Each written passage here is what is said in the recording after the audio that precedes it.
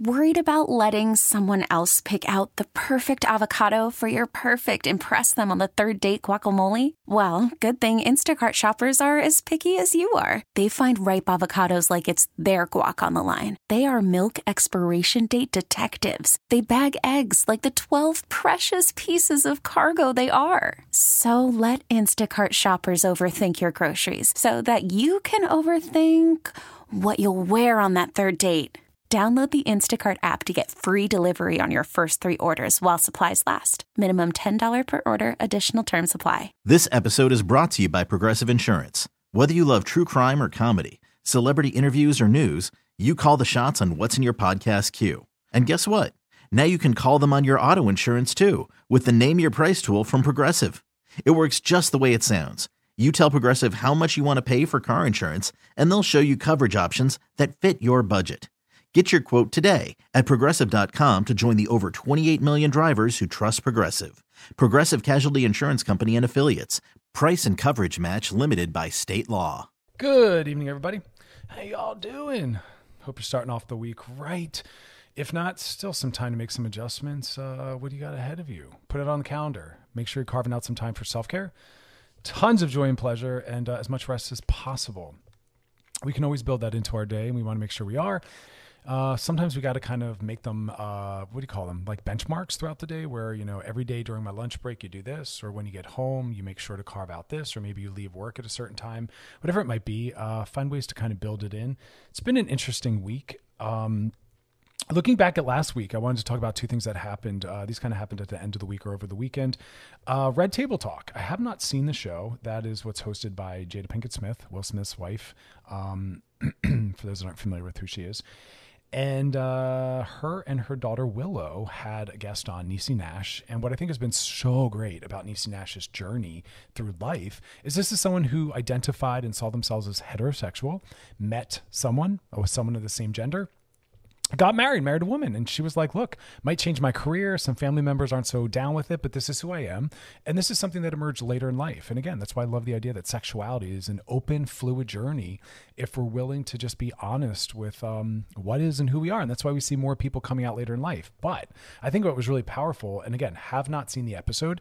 I tend to use, anything celebrity related as just a starting point to discuss a topic. Willow and Jada themselves came out as saying, yeah, we also have had attraction to women. I love that. Let's keep talking more about it. That is how we normalize bisexuality, pansexuality, homosexuality, just sexual diversity, right? So I constantly, every day, I see more stories of more celebrities coming out. And that's going to be part of what's going to help the trickle down effect of normalizing all these different identities and ways of being in the world. Also something I wanted to touch upon, and it's kind of somewhat of a love line, Dr. Chris first. I wanted to talk about the Kardashians. Khloe came out, again, did not do a deep dive into the story, so I'm talking topically. Please don't email me or DM me, as y'all love to do sometimes, saying that, I didn't get something right in the story. I'm not a journalist or a news reporter. I'm a therapist. And basically, Khloe came out saying, look, I'm putting out some untouched photos, and discussed the journey and difficulty in acceptance of self around body and all that comes with that. And of course, controversy was sparked because people were saying, well, that's cool. This is coming from a woman who did a show about losing weight to feel better about yourself, has promoted diet products and weight loss products. And those are all part of the diet culture system, the toxic diet culture system. All of diet culture is toxic. And really implies that we can't feel okay about ourselves and that we should all seek to have a different or smaller body. And so they're kind of saying, look, lady, you can't have it both ways. And I wanted to talk about this because I think that it's about holding opposites. And it's really difficult for us to do that as humans. We want to make someone or something all good or all bad. And people and a lot of things are often more complex than that. And this is an example of holding the tension of opposites, which is a very Jungian concept for our Jungians out there. But basically, she's both. On one hand, she's the victim of a system, right? Ageism, beauty industry, looksism, also some sexism because of her gender is definitely in there. And this is someone who's felt the pressure in the general world and the public eye of looking the way that she's thinking she needs to look to feel desirable and successful. And that's something that happens to literally everyone on the planet. We are all in that system. But we also can't complain about the systems that we perpetuate and strengthen. You can't perpetuate weight loss culture, gym culture, and toxic diet culture The same system that harms you and other people, and keep making money off it and strengthening it, normalizing it, and then complain about the detrimental effects of it that it's had on you and tons of other people. Because as I look at the comments, a lot of people have been posting, they're saying, yeah, me and my family, my daughters, my children, my sons, we're all feeling the pressure of living up to these edited, photoshopped images that you, Chloe, keep putting out there that makes us all feel is the norm that we should align with. And then you support lollipops that create the decrease in hunger so we can starve ourselves and lose weight, which is the same system you're complaining that you're abused by. And so we have to do both. We have to allow humans to be humans and be a victim of a system and have feelings about that, while also holding them accountable to not continuing to participate, perpetuate, and strengthen that exact system, right? We need people to say, I'm not going to participate, right? I won't cooperate in that, right? And that's why I don't put my name or my work behind things that are about weight loss, calorie counting, or dieting, because that's not mental health at all. In fact, it's the opposite. It's us internalizing, again, the idea that our life's goal should be to look a certain way and that our level of attractiveness is what's most important, and it's not. And we're all trapped in that system. And so it's a call to action. How can we not perpetuate that? Let's not post before and after pictures. Let's not glorify that weight loss is an achievement or we all need to do that. Let's stop editing our photos and normalize the reality of having all the things that come with being a human: fine lines, stretch marks, acne, body hair, blemishes. All these things are part of the diversity and creativity that make us beautiful in who we are. And let's stop supporting the industries that also torture us. Let's stop supporting diet culture and toxic forms of gym culture, and move back to move your body because it's fun. Eat foods that make you feel good or that bring you joy, because sometimes things that aren't good for you bring you joy, thereby making it good for you, because mental health does matter, right? The pleasure that food can bring. We'll keep talking about it. It's an important topic. But coming up, rest of the show, we're going to be talking about sobriety and the ever important discussion of boundaries. What are they? How do we apply them? Stick around. You're listening to Loveline with Dr. Chris on the new channel Q and Odyssey. All right, we're back, and we're talking about changes in drinking habits and sobriety. That's right. You know, during the pandemic, a lot of people started drinking more, using drugs more, and we've talked about that. But there's also been a flip where some people are starting to actually pay more attention to their forms of coping and choosing self-care instead. Remember, coping is anything you choose as a way to get through the day, to get through life, to deal with hardships. It can have a positive impact or a negative impact. It's pretty value-free, judgment-free. Self-care are things that are rooted in care. So they always leave us feeling better off. They make us better. They improve us, or at least neutral. But they don't ever have a negative side effect. Coping mechanisms can. They're anything. Self-care are only the positive ones. So some people have decided that plant-based. I love that. I love more people going plant-based. It's better for your body. It's better for your mind. It's better for the environment. It's better for you spiritually. It's ripping apart our planet. It's one of the number one causes of climate change. But drinking's been another one where a lot of people have decided to go sober. And I think that's phenomenal. But that will change a lot of elements of your life. So an article came out, and it was a personal exploration of all the things that changed in someone's life when they got sober. And I thought they were really poignant, and I wanted to kind of break some of them down. And I guess it's just calling that out on the front end. When you make powerful changes in your life, you decide to get sober, or maybe, as we said in some other shows, California sober, which means you maybe smoke some weed for those that have it legal in their state. And you don't drink anymore, though. Or you go plant-based.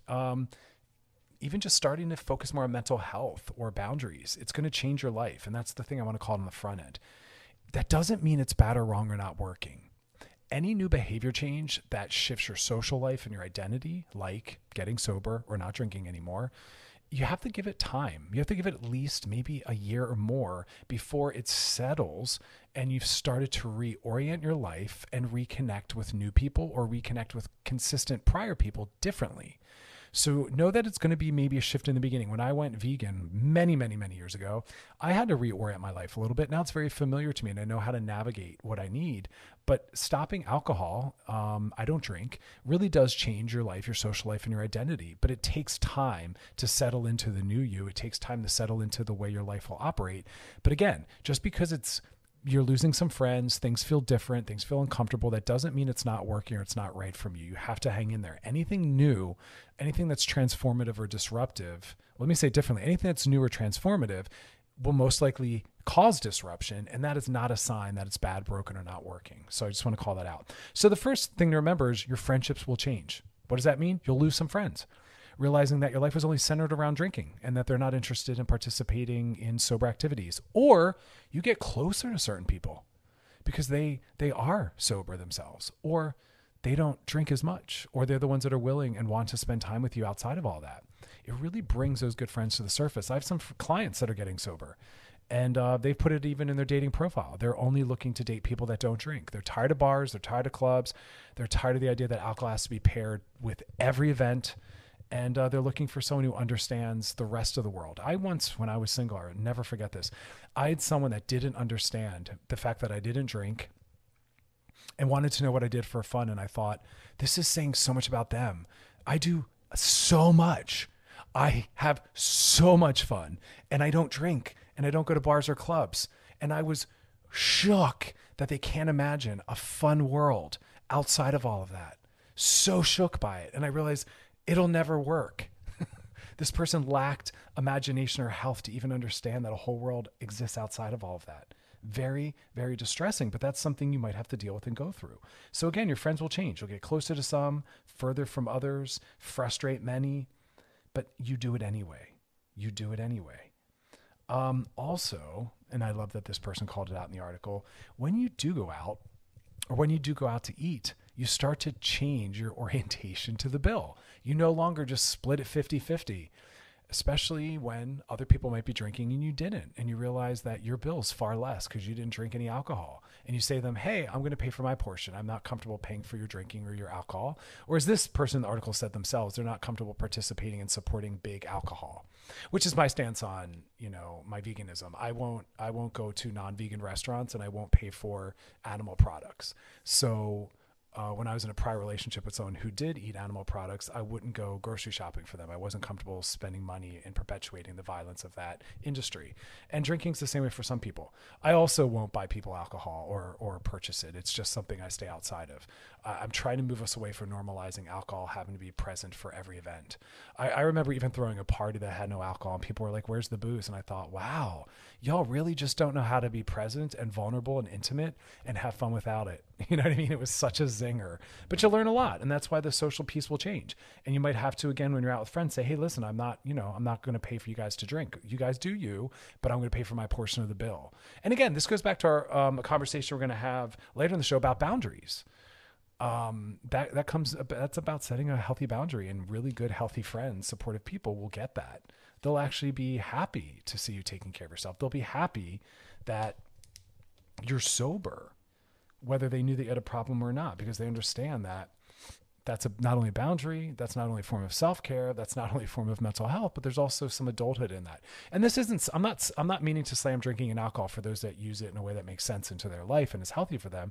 I'm just talking and centering the people that don't drink, and I'm seeing it from their perspective out. And when you don't drink, you often do feel marginalized from the wider world. Every commercial involves alcohol, right? At every event, it's always paired. Every restaurant commercial has people drinking. So you start to really see how alcohol has to be present for everything, or how people don't know how to celebrate without it. But yet us people that don't drink celebrate and party hard. We just don't need those things, right? We can let our shadow come out without needing alcohol or other things to sometimes give us permission, right? All right, we're going to take a quick break. When we come back, we're going to keep talking about what to expect if you're newly sober or you've newly changed your relationship to alcohol. Don't panic. All right, and then we'll be doing some DMs. You're listening to Loveline with Dr. Chris on the new channel Q and Odyssey. All right, we're back, and we're talking about what to expect if you're someone who's changed your relationship to alcohol, removed it from your life. Maybe you've gotten sober. Maybe you're Cali sober, which means you don't do alcohol, but you'll smoke weed sometimes. I totally respect that. That's what some people are doing, because just because alcohol isn't something that makes sense in your life, or maybe just because you have an issue with alcohol, doesn't mean you can't necessarily engage in other substances that are mood altering or add to fun. We're not knocking alcohol completely, although we do recognize that it's part of, we'll get into that another day, but I just know that domestic violence is often paired to alcohol use. We know about drunk driving. So we do want to get a little bit better about how we engage it culturally. But We're just acknowledging that there'll be a friend lost or a friend shift, getting closer to some, drifting for others, as people, really show how meaningful and important alcohol is in their lives. I lost friends when I stopped drinking because I realized that some of my friends, that's really all they knew how to do socially. It was always about going to a bar and drinking. And when you don't want to do that, they don't really want to miss out on that. And they're not willing to step away from that to do something else. And also talk about how early dating, it was shocking to see how some people didn't understand how fun could exist without alcohol being involved. Anyway, pushing forward, you'll also start to realize that maybe you're more introverted than you thought you were. I used to label myself as highly social, but yeah, it was driven by alcohol. And now that I don't drink, I realize that I'm more thoughtful about who I spend time around, how long I spend time around and in certain places, and even the places I'll go. I don't go to things that aren't going to be fun. I don't spend time around unfun people. I realized that sometimes I drank to make somewhere I wasn't really meant to be acceptable, or a place that just wasn't fun. I had to force it to be fun. Now I just don't go, or I leave, or I change the way I'm showing up, right? It's honest. It's more honest. That's what I think comes out of it. And you become more introverted, or not. That's the thing. Like, there's so many people that don't drink, or drinking isn't as important. And if you do the sober route, there's a huge recovery community, and all these people are still living in the world fully and traveling and having parties and doing things. And even if you still want to go to bars, there's a lot of people that go to bars and don't drink, or they go to bars and they're sober, or they bring someone, or they drink a seltzer. And there's so many ways to operate in this world. But for me, it makes more sense. I'm not a night person. I like getting up early. All the things I like to do actually don't really involve alcohol. Alcohol gets in the way. I was tired of hangovers. I was tired of bad decision making, create a lot of problems. And, I prefer my life the way it is now. So you might be more introverted than you thought. Socialization starts to really change the things you're willing to do, the places you're willing to go.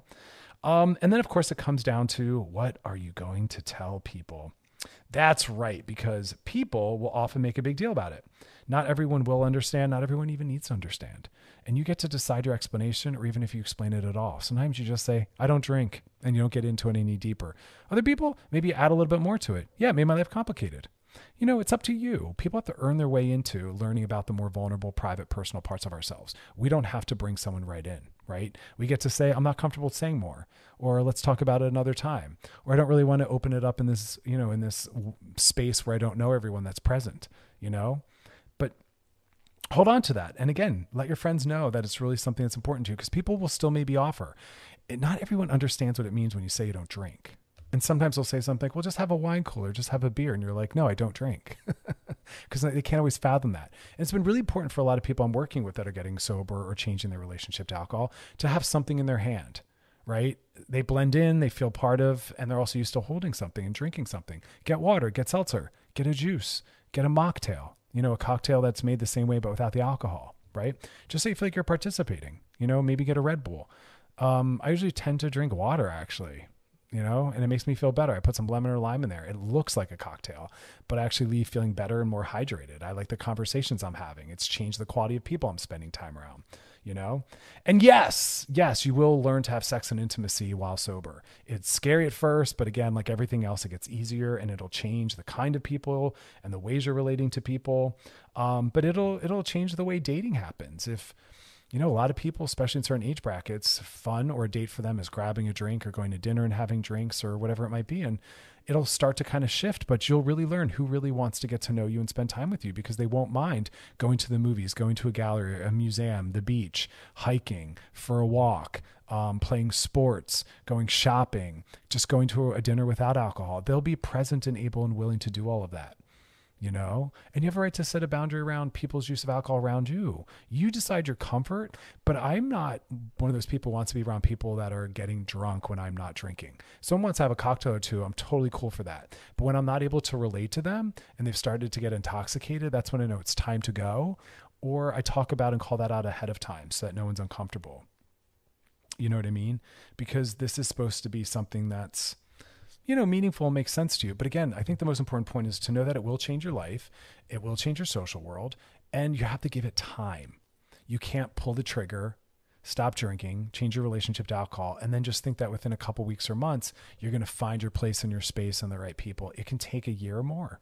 Hang in there. It's worth it. It's a little bit of a journey for some in the beginning, but that doesn't mean it's not working. Some people get into 12-step programs, right? And that can give them a sober world. And other people, it's not about addiction, or they don't like using the word alcoholic. And for them, they just quote unquote, don't drink. And they, it orients things. But, try it. If you're curious about it or think you need it, try it. It's going to make your life better. I don't know anyone whose life was made worse by not drinking. I'm sure there's a few examples out there, but I'm not familiar with them. All right, y'all. Coming up next, we're going to slide into those DMs. You're listening to Loveline with Dr. Chris on the new channel Q and Odyssey. All right, we're back. Now it's time to slide into those DMs. Sliding into the DMs. Today's question says, hey, Dr. Chris, my name is Alicia, and I'm a twin. I say that because I'm starting to realize that I have a problem with being alone. I hop from one relationship to the next, and I get emotionally attached so fast to people. Is this normal? How about for a twin? Well, a thousand things in here. There might be some commonalities between twins.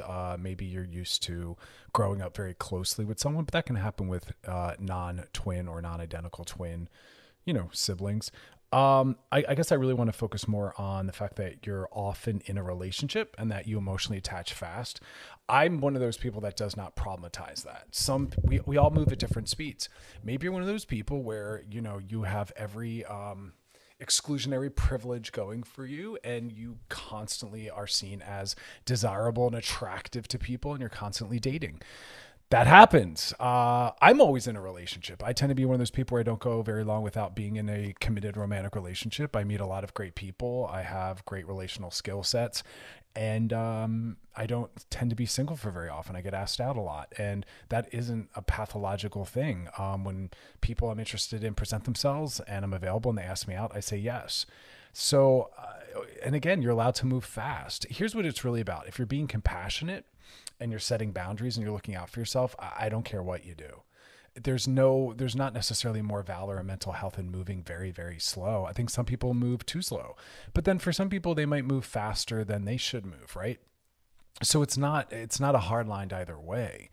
If you're an adult and you are conscious and you are compassionate and you are setting the boundaries that are needed, you'll take care of yourself. And if you're moving too fast and upon working your way in, you're realizing that it's not a match, well, then you take care of yourself and you exit. I mean, what I really want people to hear is that assessing compatibility takes time, right? Chemistry is immediate.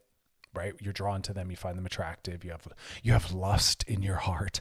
But compatibility takes time because it's really about figuring out what happens when our personalities come together, right? So we have to have conflict. We have to go through different social milestones, maybe meeting family, meeting friends. Those are the elements that really bring up compatibility, difficulty, complexity, even the mundane, So in the beginning, it's all about fun. But if you're constantly in a relationship, I'm not going to say you're afraid of being alone, because if you are looking and wanting to practice singledom, learn how to be single for long periods of time. But if you're someone like me who is relationally driven and values relationship and connection and intimacy and closeness, well, then I don't want you to practice being single, because that's not a goal you have. And this is where I get into a battle with a lot of people. It's okay to value relationship. It's okay to value intimacy. It's okay to be one of those people who thrives and does better when you have partnership. Just like it's okay to choose singledom. It's okay to be in relationships, but always working towards being single again, right? Neither direction is healthier or far better. And people move at different speeds based on their attachment style, based on their level of interest, based on what's going on in their life, based on the fantasy they have of what they're working towards. So we want to just be very thoughtful about looking at the health of the people and the person, and that will determine the health of the relationship. So again, you can go from relationship to relationship. You can get right back into a new one as soon as one ends. But as long as you're healthy and the people you're dating are healthy, all will be well. Because if it turns out that it wasn't a good match, you'll lovingly work yourself out and you'll leave, right? So it's always about the health of the people, not the speed, not how soon. And we use words like, rebounds and all that, but that's not accurate or applicable for everyone. There's no magical formula of how long you need to be single. There's no magical formula of how long you need to wait to date. None of those things are real. They cannot be applied universally to everyone. Again, if you're a healthy person, live your life at the speed that makes sense to you. And I trust that you'll manage and figure out things as they emerge and they come up. I'm never thrown off by that. Speaking of which, coming up next, we're going to talk about boundaries. So stick around. It's something that a lot of people don't understand. And now we're realizing if you're tired and burnt out and stressed, it's most likely a boundary issue. Got a lot of anger and resentment in your life. also most likely a boundary issue. So we're going to talk about what that means, what they look like, how to apply them. And then, of course, we'll be closing out with some more DMs. So stick around and join us. You're listening to Loveline with Dr. Chris on the new channel Q and on Odyssey.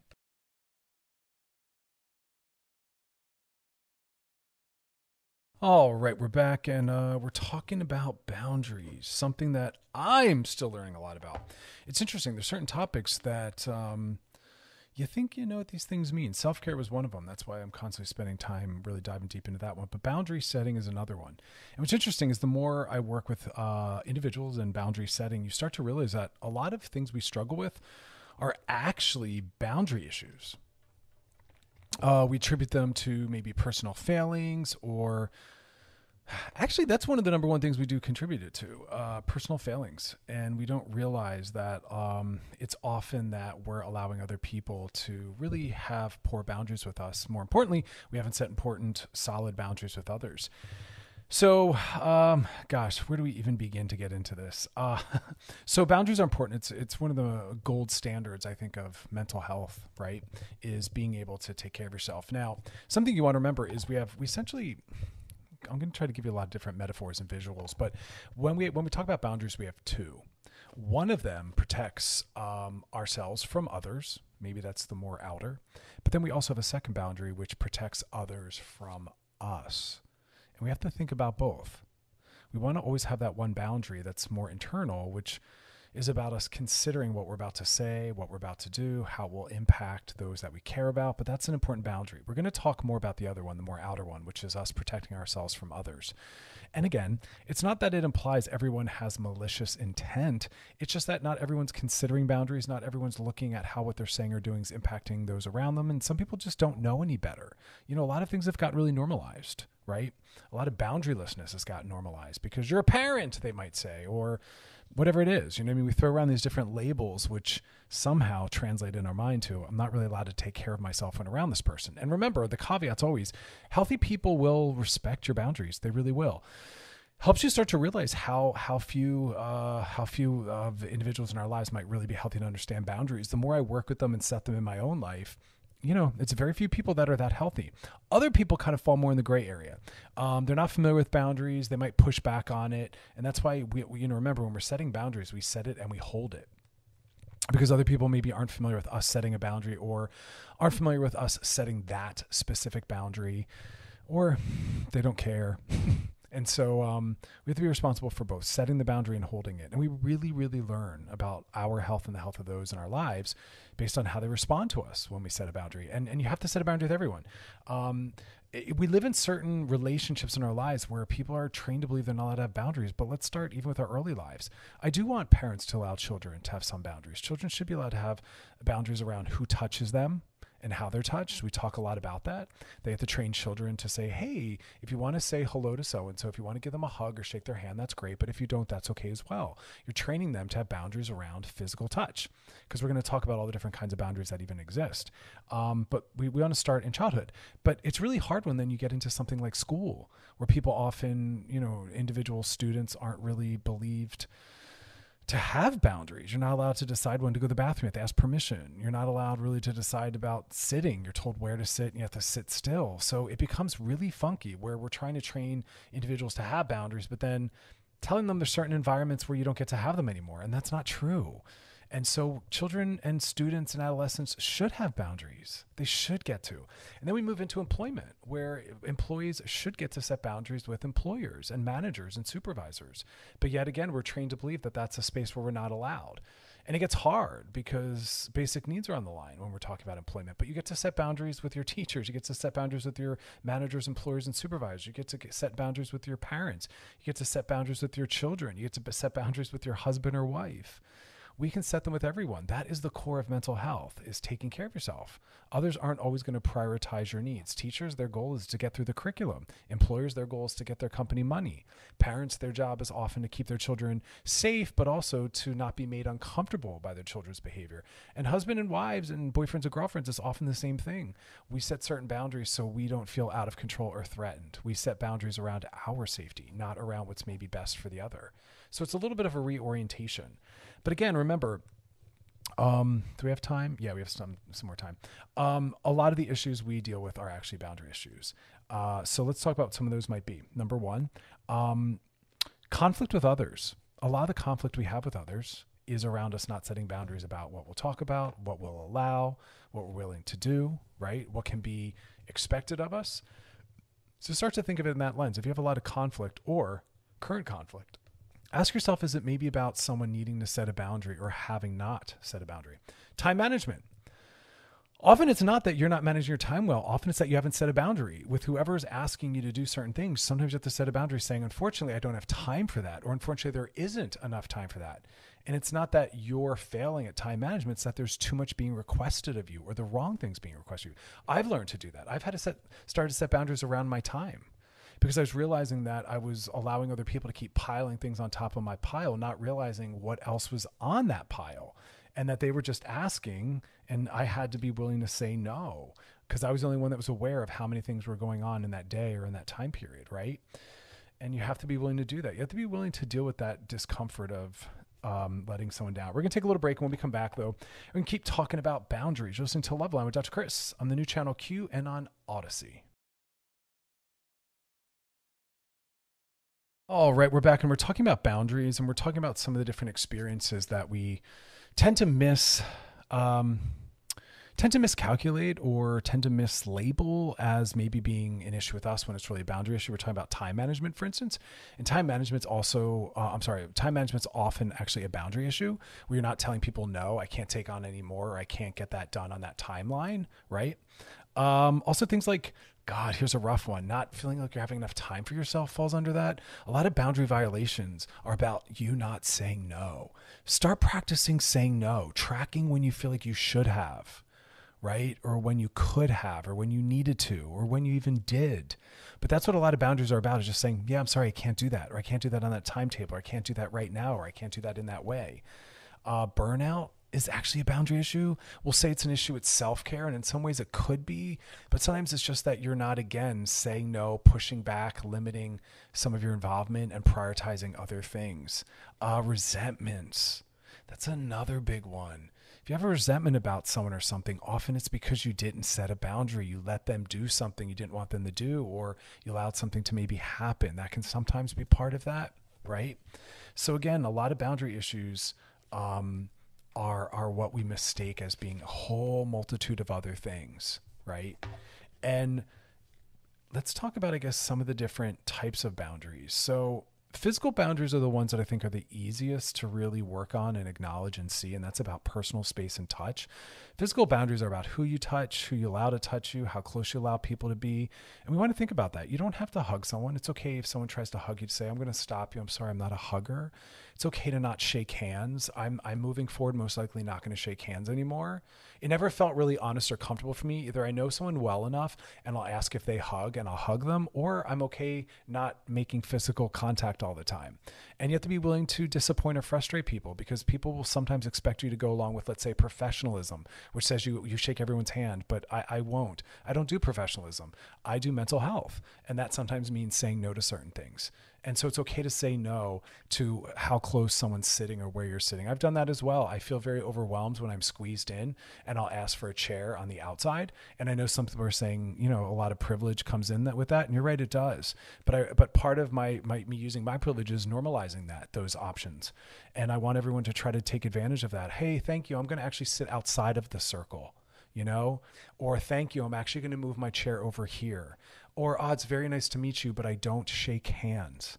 And it's okay to disappoint and frustrate people. Often they will. That's actually how you know you're setting a boundary sometimes, is when people are frustrated or disappointed. But the healthier ones will follow up and saying, hey, thank you, though, for taking care of yourself. I understand that. But we really know we're setting boundaries and saying no and asking for it when you were frustrating people. But that's physical boundaries. Then we talk about sexual. That's something that's also a little more familiar to us, about how you allow yourself to be spoken to and the topics that are spoken about. And again, the touch. So physical and sexual, we're pretty clear with. But how about intellectual and emotional, right? And that usually falls under like invasion of privacy, name calling, gossiping, people sharing too much. It's okay to say to someone, wow, I'm going to stop you. I don't know you that well, and I'm not comfortable with how much you're sharing. Or, hey, you know what? That's not that name, or that the languaging isn't comfortable for me. I'm not okay being part of a conversation where those words are used. Or invasions of privacy, saying to your partner, you know what? You are not allowed to go through my phone. I'm allowed to have privacy and boundaries. I'm not comfortable with that. If there's things I want to share with you, I will. The intellectual and emotional get a little funky because, again, we're used to just going along with things, maybe participating in conversations that we're not comfortable with. Gossip's a big one. I always stop gossip. I'll say, I don't know that they wanted you to share that with me. I'm not comfortable talking about that. Even on Loveline, I won't do gossip. I'm not going to report on the lives of celebrities unless they themselves have come out talking about it. Right? Because that's gossip. That's harm. We're often talking very poorly about these people. And again, we have to be very thoughtful about that, but we can weigh in on that. So again, think about that. Emotional or intellectual boundaries. Do you feel like someone's asking for emotional labor you're not ready for? You know, someone can be asking for advice and you can say, you know, I just worked a really long, hard day. Can we talk about something else? Maybe tomorrow or later today when I have more time and energy, I'm happy to be present and give you advice. Right? It's a little vague, but we have to work with that one. And then finally, I think a big one is time boundaries. How you manage your time, how you allow others to use your time, work-life balance, people trying to request free work or free labor. Some industries have a lot more of that. I see that a lot in my field where people just want you to hold their hand through things, or they want free therapy, or they want free expertise. And, you know, someone like myself, that's my labor. That's emotional labor. And that's also my profession. And so I get very tired sitting and occupying that intellectual or emotional space, and I get paid for that. And so I have to always set that boundary with people outside of my job saying, oh, well, listen, it really actually sounds like you want therapy. Feel free to email me professionally, make an appointment. Because I don't add this last part, but it implies I don't do free labor, or you can't expect free labor, or being a therapist doesn't mean I have no boundaries and just am present with anyone and everyone at all times to whatever they want. You know, even in my DMs, I'll often just not acknowledge some of the messaging that's coming in because people want free therapy. And it's even harder for some people that are authors or writers or scientists or experts or scholars when they've literally written books or put articles out, and people don't want to do that work. They want that free, easy access. So time boundaries is big. We have to be very careful about how we let other people take advantage and use our time. Right? And if they want free labor and work, you can even see that sometimes at employment where people somehow think if you're doing one job, they can just ask for all these other additional things for free. No, ask them what their budget is for that. Your time matters. That's also your intellectual and emotional labor, you know?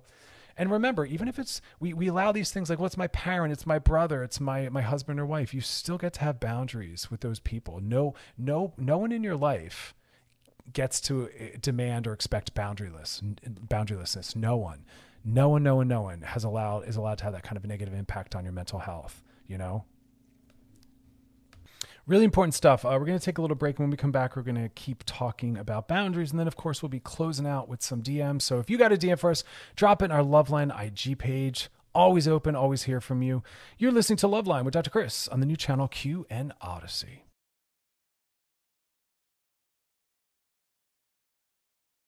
All right, we're back and we're talking about boundaries, kind of doing a crashed course through boundaries. And we're talking about how a lot of psychological issues, especially conflict in any relationship we're in, is often a result of not having boundaries or not having good ones. We haven't said no, we haven't asked for what we needed, or the other individual hasn't. And the thing is about boundaries is we can't assume them. Everyone might have their own differing boundaries. And so it's really about asserting a boundary, and then you can just decide someone's boundaries based on how they respond to yours, right? You say no to something or say you're not available, their response will tell you their health around boundaries.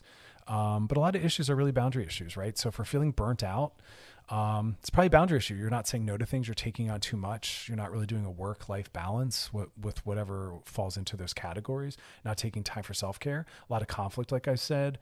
A lot of resentment. If you're feeling resentful at someone or something, it might be because you didn't ask for what you needed or speak your truth, or you didn't set a boundary, or needed to say no or ask for it differently somehow. And of course, we talked about all the different kinds of boundaries, intellectual and emotional, there's physical and sexual, but more importantly, these days, it's more about time boundaries. And boundaries usually are about really kind of saying no, saying what you're open to, what you're not open to. Also deciding how people, interact around you. So let's just talk also though about the two different kinds of boundaries, because again, my producer last week shared a meme with me, and it was really profound for me, where someone was calling out how some people will misuse these concepts, and they'll really use that as a way to not show up for important people that are in their lives. And again, I want us to think collectively.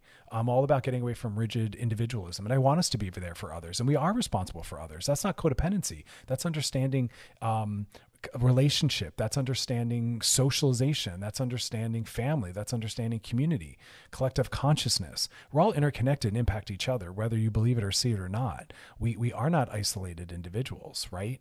And we draw these arbitrary boundaries, as we've talked about. My family, your family. My street, your street. My neighborhood, your neighborhood. My city, your city. My state versus your state. My country versus your country. We can draw the line and go as far as we want, but they're all arbitrary. We're all interconnected. So it's about, are our boundaries too rigid and firm, or are they too porous and fragile? And we want neither. It's really about that in-between balance.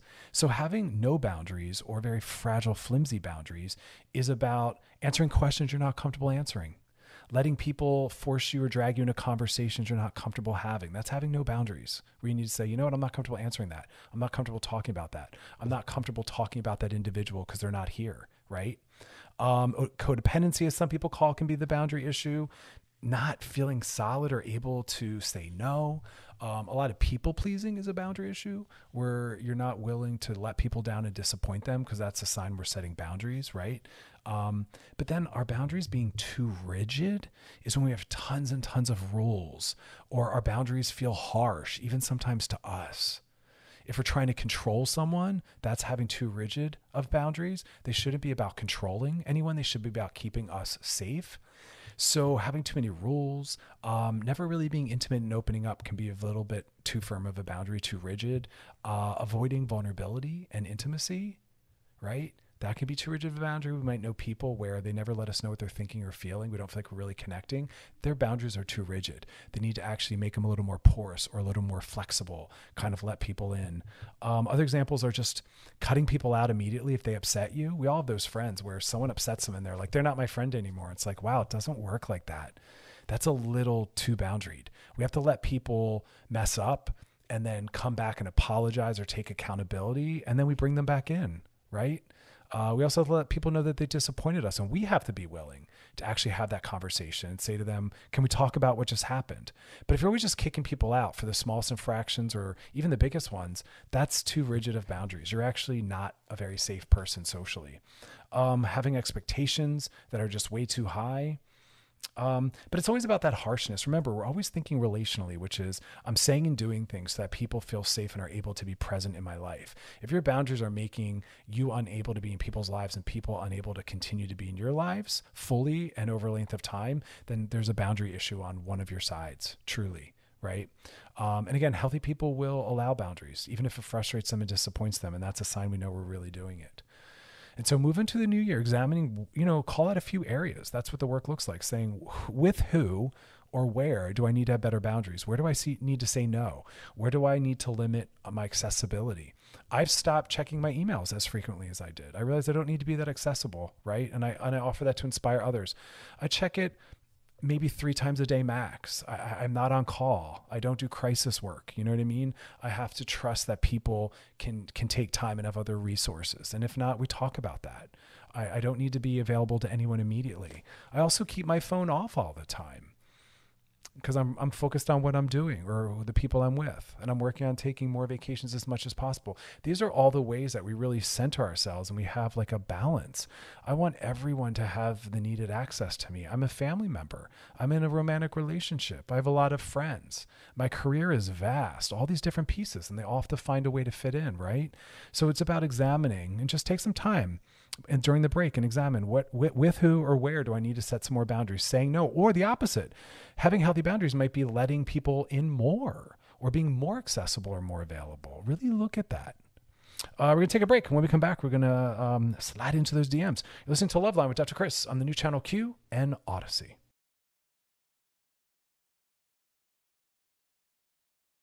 All right, we're back, and now it's time to slide into those DMs. Sliding into the DMs. All right, today's question says, hey, Dr. Chris, do you have any resources for the teen LGBTQIA community? My 13-year-old nephew just came out to his parents. My brother and his wife, who are a little less supportive than I am. I want to help him go through this. Thank you. So who do you need the resources for?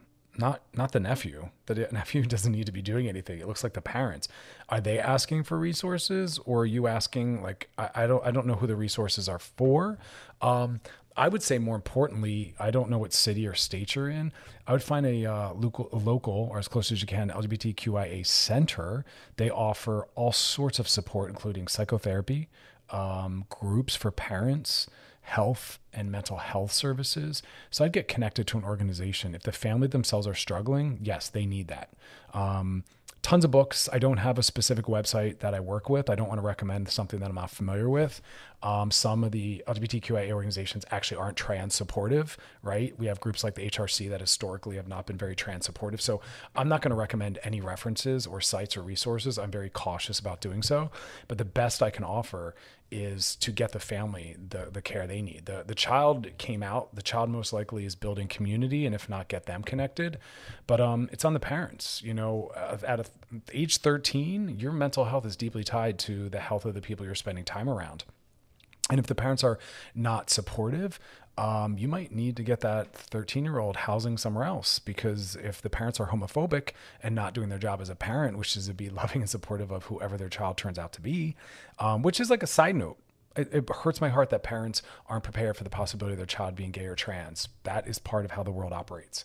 We need to be prepared, right? Like, all parents should be aware that you might have a child who doesn't fulfill the vision you had of cis heteronormativity, and your job is to be prepared for that possibility, right? And give your child what they need. So if this child is in a toxic family environment, yes, that child might need to be taken out. And I hope you are someone who can maybe house them. So I don't know what resources you're speaking about. I don't know who you want the resources for, but as someone who is helping manage this situation, ask the child what they need. I'm hoping they've been connected to community, even at 13. If you're gay or trans, you need gay or trans friends and community. And maybe that's the local, like I said, LGBTQIA center, where they do have programs for children. But again, if it's for the parents, there's a lot of resources available there. It might be helpful for them to join a therapy group or some kind of non-professional group that is other parents, so they can get support and they can understand what the special needs are. You know, things are better these days, thankfully. Gosh, if this was decades ago, there was a lot less support and a lot less resources. But yeah, parents have to be more prepared. We never know what kind of child we're bringing into the world, right? And we have to be able to provide the needs that they have, not what we have. You know, parenting isn't about us. So I wish parents would step up and be better. But I'm glad that they have you, because we do know, stats show, that if a trans or gay child has at least one caring, supportive adult, that significantly reduces both suicidality and mental health struggles, which is really disheartening that that's even a thing at this point in our time. You know, how can everyone else help? Well, the rest of the world and everyone listening can help by trying to call out and dismantle homophobia, and also get rid of the whole idea of a closet, the assumption that everyone's straight and that someone who isn't has to come out and define themselves as such. Let's stop assuming that. I made it my plan that I'm not going to assume anyone's anything. And regardless of who I'm talking to, I will use words like your boyfriend or girlfriend. Like, I'm not going to assume anyone's anything, right? That's part of how we do the work of dismantling that. You don't make assumptions about someone's gender, pronouns, or sexual orientation based on just looking at them, right? That's how we do that work.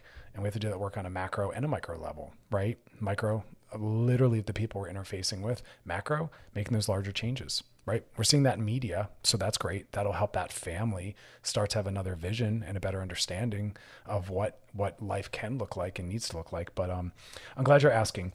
That is our show. If you want to check out past episodes of Loveline, you can do so by going to wearechannelq.com. We got a great show planned for you. We're actually one of the first people to get an interview with Ian Jenkins. He is part of that polyamorous couple, 3 men, all raising children together. He's got a book coming out. We'll be talking about that tomorrow, as well as getting all of their names on the birth certificate. That is phenomenal. We love hearing things like that happening. So if you've got a DM for us, drop it in the DMs on our Loveline IG page. Please spend the rest of your night focusing on self-care, joy, pleasure, and tons of rest. And as always, thanks for hanging out. And we'll see you tomorrow night.